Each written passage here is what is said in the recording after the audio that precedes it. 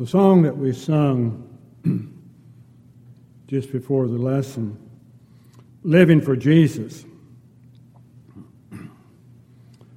again was written at a time in our country or in the world when we were just finishing up World War I.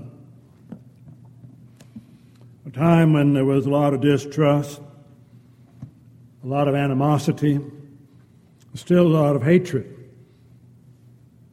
that was being displayed in the world. And so the challenge that was seen by some was to remind them, to remind us of that need to live for Jesus and to be His disciple. Be willing to do what it is that God would have us to do. The going forth into all the world. The sharing of the gospel with those who stand in need. For us to see again who Jesus is, what He's done, what He is doing, and what He wants done. But as was read in the scripture reading this morning, out of the Gospel of Luke in chapter 9, in verses 57 through 62, we catch a glimpse of how those who had listened to the Savior, those who had followed His teaching, beheld the miracles that He performed, to have listened to the call, and then to hear the response that they gave.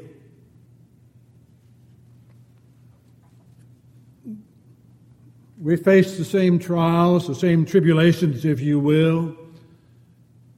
And sometimes we face the same consequence to this call to be disciples of Jesus.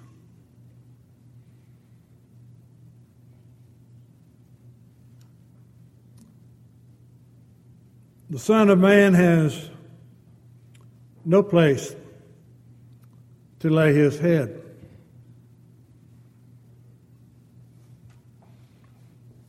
As the birds of the air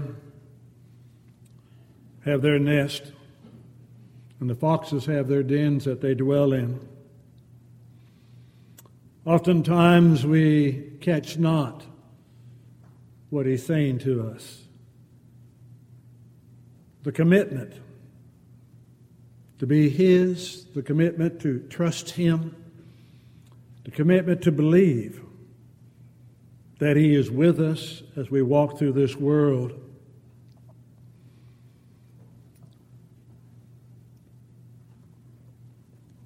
It's brought out several times, referred specifically in the next two cases, but inferred in the first one as well. This concept of a me first mentality. I'll follow you, but let me first do this. I will follow you, but let me first do that. I want to follow you, Jesus, but me wants to do some other things before that. And in light of that as well, we need to be reflective of what Paul told the Philippians in Philippians 2 and verse 5 through 11. To have this mind in you that was in Christ Jesus, who did not think equality with God a thing to be grasped. There was not that me first mentality and the Son of God. It was the will of the Father first. You see it again expressed by Jesus in the Garden of Gethsemane in Matthew 26. And as you read that chapter and the parallel accounts in the other Gospels, the picturing of God in the flesh, prostrate on the ground, sweat like drops of blood, anguish to the point of death, crying to the Father, "If it be thy will, find another way." But then that phrase, "Nevertheless, not my will," not me first, not my will, but your will be done. Is having that conviction as expressed by Jesus throughout the trial or the trials, throughout the scourging, throughout the mocking, throughout the hanging on the cross, of which we remind ourselves of each Lord's Day, of that sacrifice. And then to hear those final words, "Father, into your hand I commit my spirit." And it says, and he died. "Father, into your hand I commit my spirit." It belongs to you. And we get to struggle with that.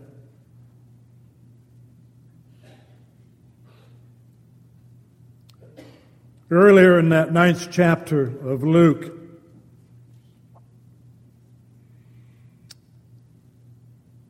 verse 22 and then 23, "The Son of Man must suffer many things and be rejected by the elders and chief priests and scribes."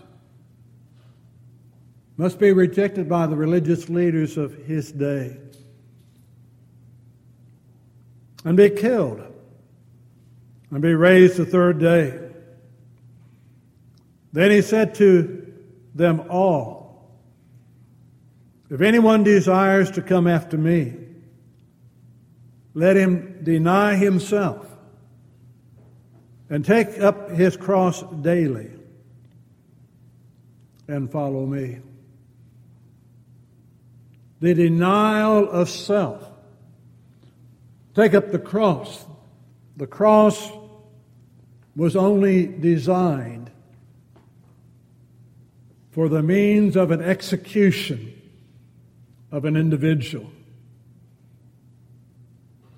Was not designed for anything else. So taking up that cross on a daily basis is the crucifying of self, the me first mentality, and a desire to do the will of our Father who is in heaven. But down through our lives, we struggle with this me first mentality. We see it at times in our attendance, our coming together with brothers and sisters in Christ to worship, to praise, to honor God, to encourage one another, to stimulate one another. And yet, how many times have we allowed personal interest before the opportunities we have to attend services? How many times do we let recreational activities interfere before serving God? Family gatherings, what our elective works and other things may be.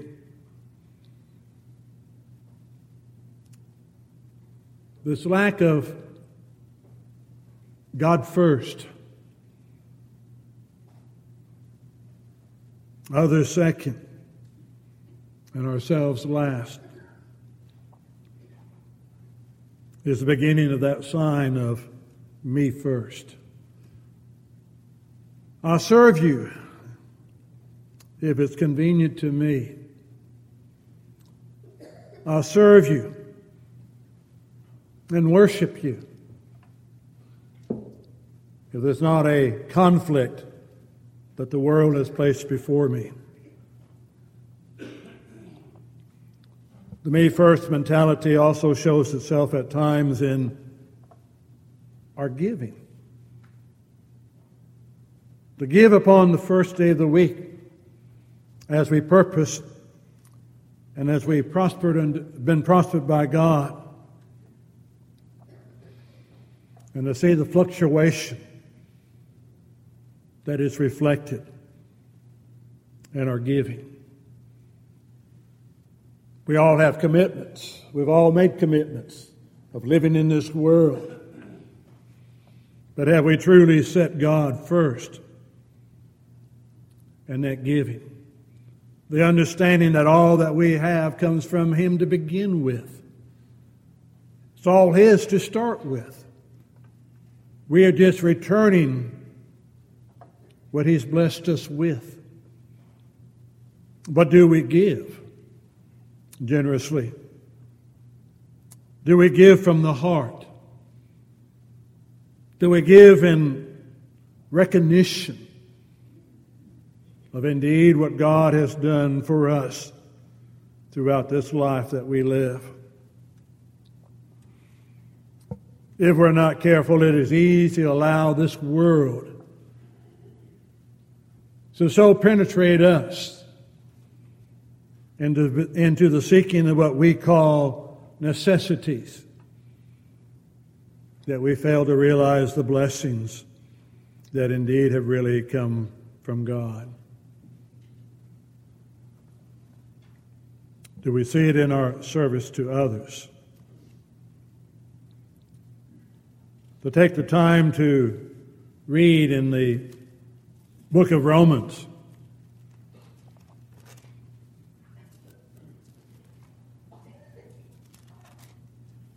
We'd already made reference to the first couple of verses.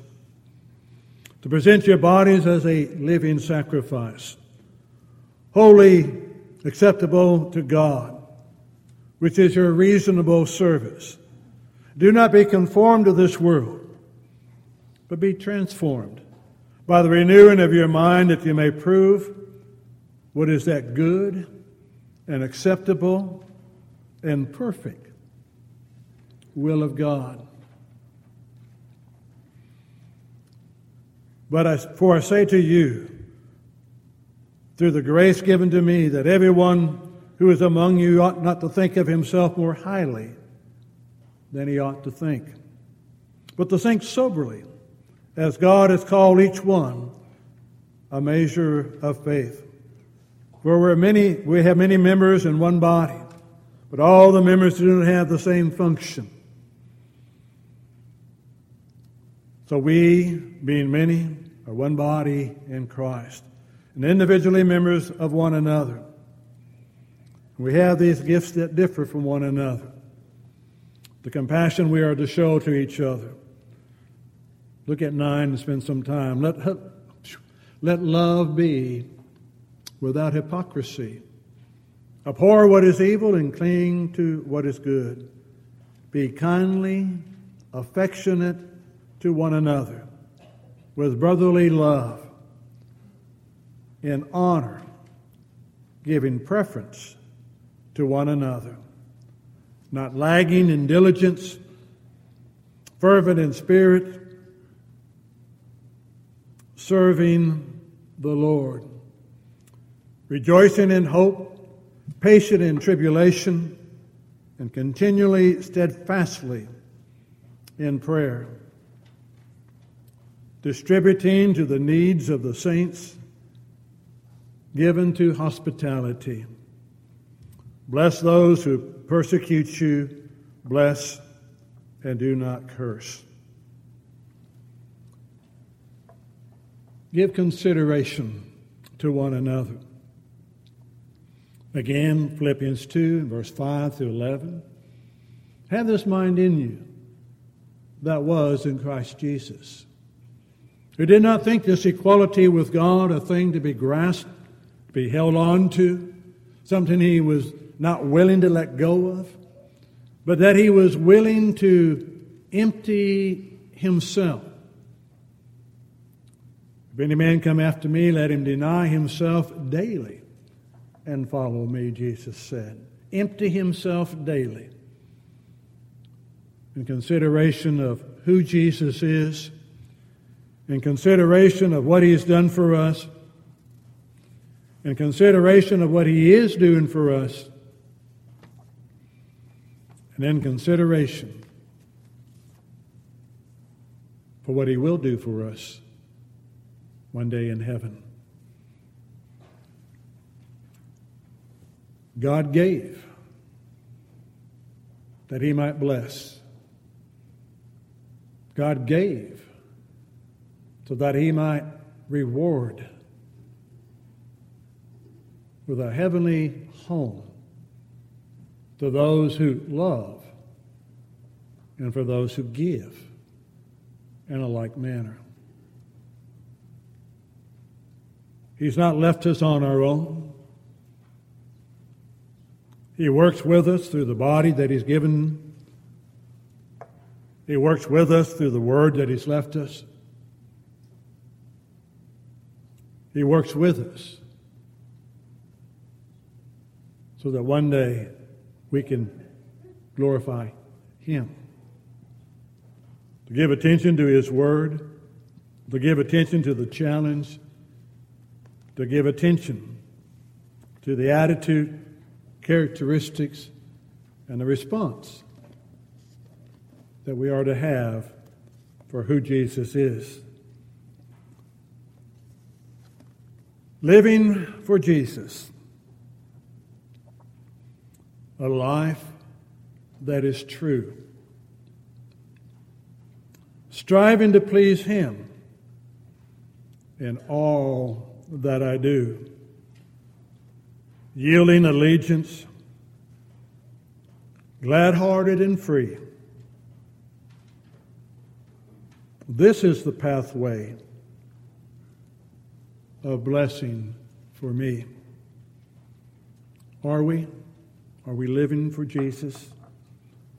Are we striving, are we striving to be his disciple? Lead me to Calvary. Listen to those words as we sing them, because again we teach and we admonish one another in our psalms and our hymns and our spiritual songs. We're challenging one another that we would each be led to Calvary, that we would each reflect upon what took place at Calvary, and that we would reflect upon why we look to Calvary.